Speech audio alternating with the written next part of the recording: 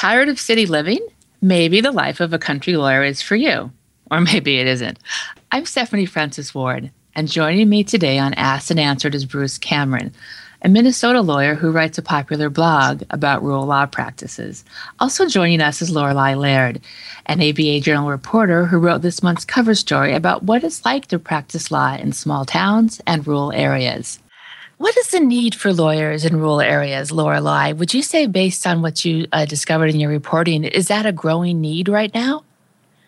Yes, I'd say so. It was hard to track down statistics on this because nobody keeps good track of it.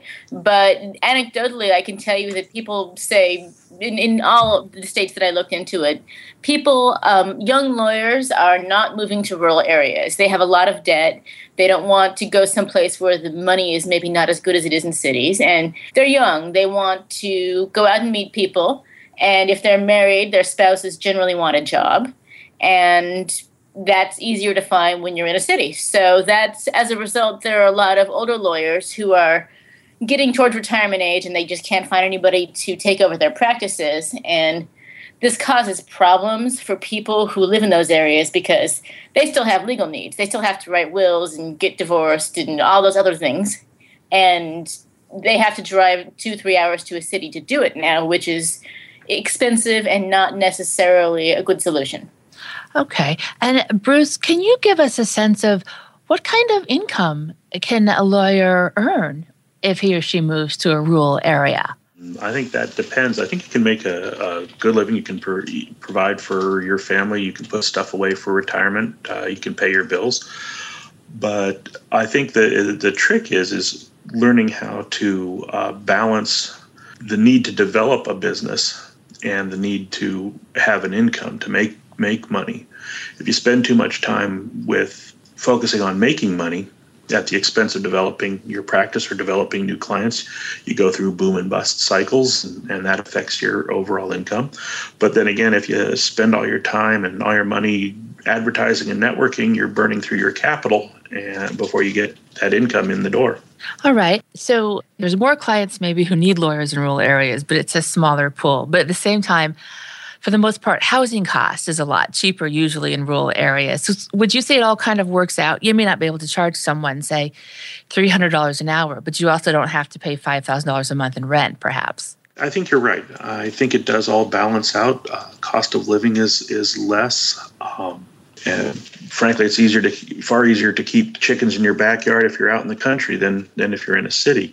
Though I think some of the expenses shift. You may have higher housing costs in a city, but you're going to have higher transportation costs out in a rural area. You're going to be driving everywhere, so you need to expect gasoline to be a large factor in a budget. Okay. Can you tell us a bit, how is client development different? I think just to go back to what you just said about if you spend too much time working, you're going to have boom and bust times, you got to do the networking as well. How is client development different in rural areas, in more urban places?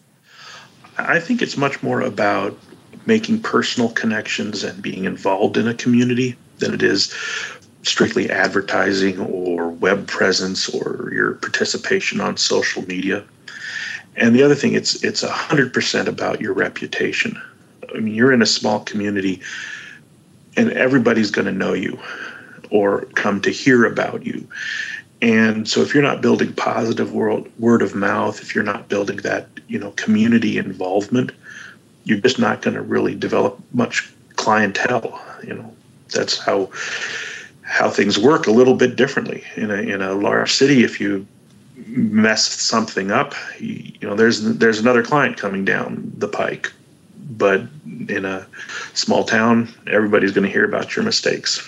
Lorelei, what was your sense in reporting this of how client development was different for folks who moved out to a rural area? Well, I think that because it's a smaller community, folks told me that everybody really knows everybody. And one of the young people I talked to, Cody Cooper, said as soon as he got there, people already knew who he was because it wasn't a very big community. This was in Wishack, North Dakota, which is how the article starts out. before he was even, fully settled. Everybody knew who he was. They knew who his wife was. They knew what they were doing there. And how did he feel about that? Did he like it, or was it like, oh, this is weird? Well, I think he expected it, but it sounded to me like he was getting to like it. And, because he had to wait for a bar admission in North Dakota, he was sort of taking advantage of the time by doing a lot of client development, doing a lot of social things in order to make sure that everybody liked him and had a good reputation. He had a good reputation. And did you get the sense that it was easy for the couple to make friends and have a rewarding social life in the town where they moved to? I didn't ask about that. I do think that with a limited pool of people your age, you might have to expand a little further out in terms of socializing. Mm-hmm. Okay. I was also curious, Bruce, do you think it's a good idea to seriously think about buying, say, a retiring lawyer's practice when you move to a rural area? Or is that worth the money? Because there's no guarantees. So the question is, should you buy a practice, or maybe is it better just to go out on your own and gather clients on your own? I'm going to give you the standard lawyer answer. It depends. Of course. There are pros and cons to each. If you buy a practice the right way, you're going to get a mentor, you're going to get some name recognition, there might be a book of business there, and you'll definitely have an entree into the community through the retiring lawyer. On the downside, there's always the possibility that you're going to get stuck with a large overhead, office buildings, staff, leased equipment that you may or may not need, things like that, and no book of business. The practice may have been just a lot of one-off deals. There's no repeat business. So you've got to weigh both those sides. Starting on your own means you get to design everything you want. You get to keep your overhead low. You get to have full control over everything. On the other hand, you've got to get out there and hustle for business, find mentors, and it's going to be a lot of very long hours for very little return initially. But I think, if you've got access to the capital, or you can swing the purchase correctly, buying a practice is a great idea. It gets you that leg up into the community, it gets you that introduction, and that's huge. Okay, great. We are going to take a quick break, and when we come back, we're going to talk about whether it's important to be a generalist or a specialist in a rural law practice.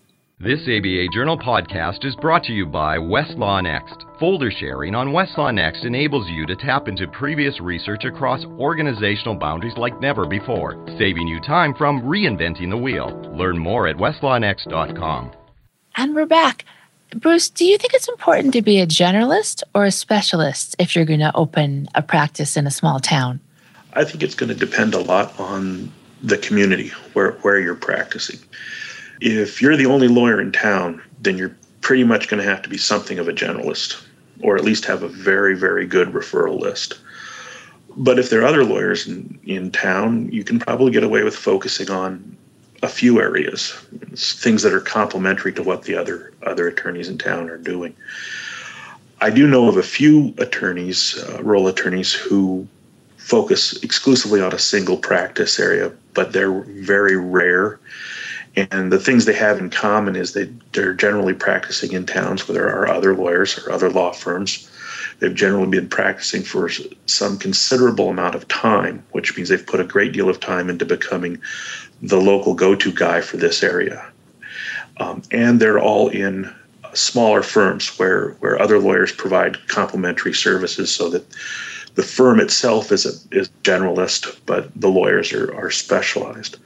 But basically, a lawyer is going to be a specialist in a single area. It means that they've spent their careers building a reputation as an expert. That's their career. And a lot of them right now are either considering or nearing retirement. Lorelei, in your experience reporting this, what's your sense of some practice areas that tend to be the most underserved in rural areas? I am not sure what is underserved. In North Dakota, because they have an oil boom there, All the lawyers are working on, especially the north, I think western part of the state, I forget. But all the lawyers are working on oil rights, mineral rights, and there's big money in that. But as a result of that, the legal needs of ordinary folks like criminal defense and divorce and so forth are not getting taken care of. And so they have a lawyer shortage there of a slightly different kind. In general, I imagine that your small town lawyer probably handles a little bit of everything. That's what Jake Fisher told me. He is one of the first South Dakota State Bar lawyers participating in the South Dakota State Bar's program. Okay. I'm also curious about how you manage conflicts. Lorelei, I believe you spoke with a couple who are doing this now, and they chose to have different practice focuses so they wouldn't be conflicted out and could maybe refer business to each other. Is that correct? Yes, I think so. I actually wonder if interesting ethical issues might not turn up just because everybody's going to know everybody in that situation. But I expect if you couldn't do something, if neither one of them could pick up something, they might have to send it out to Bismarck, which is, I think, almost 2 hours away. And Bruce, do you think, is it a different way of looking and thinking about potential conflicts when you have a rural practice, just because the pool is so much smaller, both with lawyers and clients, or is it really not that different than in a more urban area? I think, well, first off, the ethical rules really don't change between rural and metropolitan attorneys. And so my case is, I think, that a rural attorney is going to be a little bit more careful with doing their conflict checks. Again, it's part of, your reputation. You want to be the ethical guy. You want to be doing everything correctly. So if you have to bow out, you have to bow out. In any case where I've had to have a conflict check and it's come up where I have to bow out, the parties understand. It's just a matter of explaining I can't do this because it would be unethical. It's not the right way to do it. The only thing occasionally there's been times where I've been in doubt, and it's a call to the local PR board, and they'll give me an opinion. And I think I've always taken the stance that it's good to err on the side of caution. Okay. Let's say you move to a small town, it also happens to be the town of the state's largest dairy producer. Bruce, in your experience, have you seen that those big businesses in the state, are they willing to work with a lawyer who comes to town, or is it a little hard to get their business initially? Well, if you're expecting to work for them day one, no, you're not going to get the work. But if you've got positive word of mouth, if you've got a solid reputation, maybe.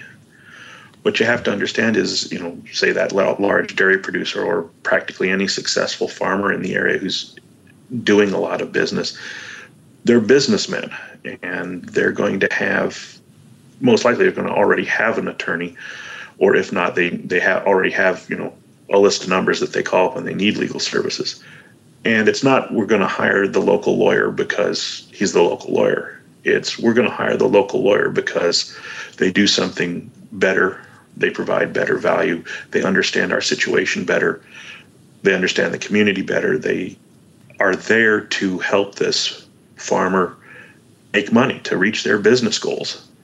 If you can do that, then you've got a good shot at getting hired. When you do first go to the smaller town and you're opening up your practice, are there some ways that you think are unique to a small town that you can kind of keep your bread and butter, developing that, get in business? Are there some ways that are unique to a smaller town when you first start going that you can share with us? How do you keep your firm afloat for the first year? Boy, that's a tough one. I think that's gonna be unique to every small town and every person. I started doing small matters, a contract review here, a wind lease there, a couple of probates. But, probably the first month or so, it's a matter of just getting out and meeting people, letting people know you're there, finding out how they might want you to structure your law practice. My original idea was, I'd make, house calls, exclusively house calls. And that didn't work because people want an office. They don't want, the lawyer driving up to their door and telling everybody their business. They want a brick and mortar place where they can come in. But they opened up to the idea of house calls as long, once I had established the brick and mortar part, making house calls was easy, and everybody sort of likes that flexibility. So you really have to listen to your town, make those connections, and then understand that the work is going to dribble in a little bit at a time until you've started making a lot of positive connections, a lot of word of mouth, built that reputation, and then it starts coming in a little more steadily. And do you have advice? I think sometimes, perhaps when you move to a new area, you have to be really mindful of how you're perceived. For instance, say you moved from St. Paul, and if you always said, well, in St. Paul, we always did it this way, that probably doesn't go over very well with the new people you meet, I would imagine. Would y'all agree? Definitely. You need to spend some time listening and finding out how the small town you're in works. Far better to listen than express opinions for a long time.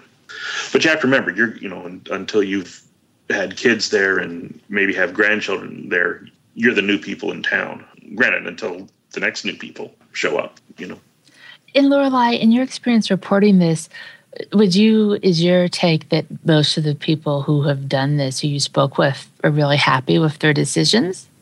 Yeah, I'd say so. The fellow I mentioned before in South Dakota, Jake Fisher, he sat down and he made a very thorough review of the decision with his wife. And they had moved from Minneapolis, St. Paul. And one of the factors in the decision was, yes, we're going to make a little bit less money because his wife was going to go from full-time to part-time. But they decided it was worth it. And when people talk about why it's worth it, they think about lifestyle a lot. Being able to be in a small town with their kids, having access to farms and, I guess, fresh air, to invoke a cliche. All right. Well, that's everything I have today. Did anyone want to add anything else?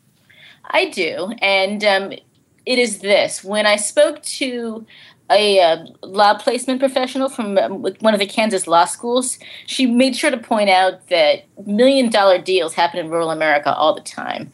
You don't have to be doing mergers and acquisitions in New York to do $1 million deal. In rural America, there is a lot of land, there are mineral rights, there are things that are worth a ton of money. A lot of farmers are millionaires on paper, so do not think all the action is in cities. All right. Well, thank you all so much for your time. I really appreciate it. You're quite welcome. Thank you. Thanks for joining us. I'm Stephanie Francis Ward, and please join us next time for the next episode of the ABA Journal's Asked and Answered. This ABA Journal podcast is brought to you by Westlaw Next, powered by WestSearch, the world's most advanced legal search engine delivering the best results in seconds. Learn more at westlawnext.com.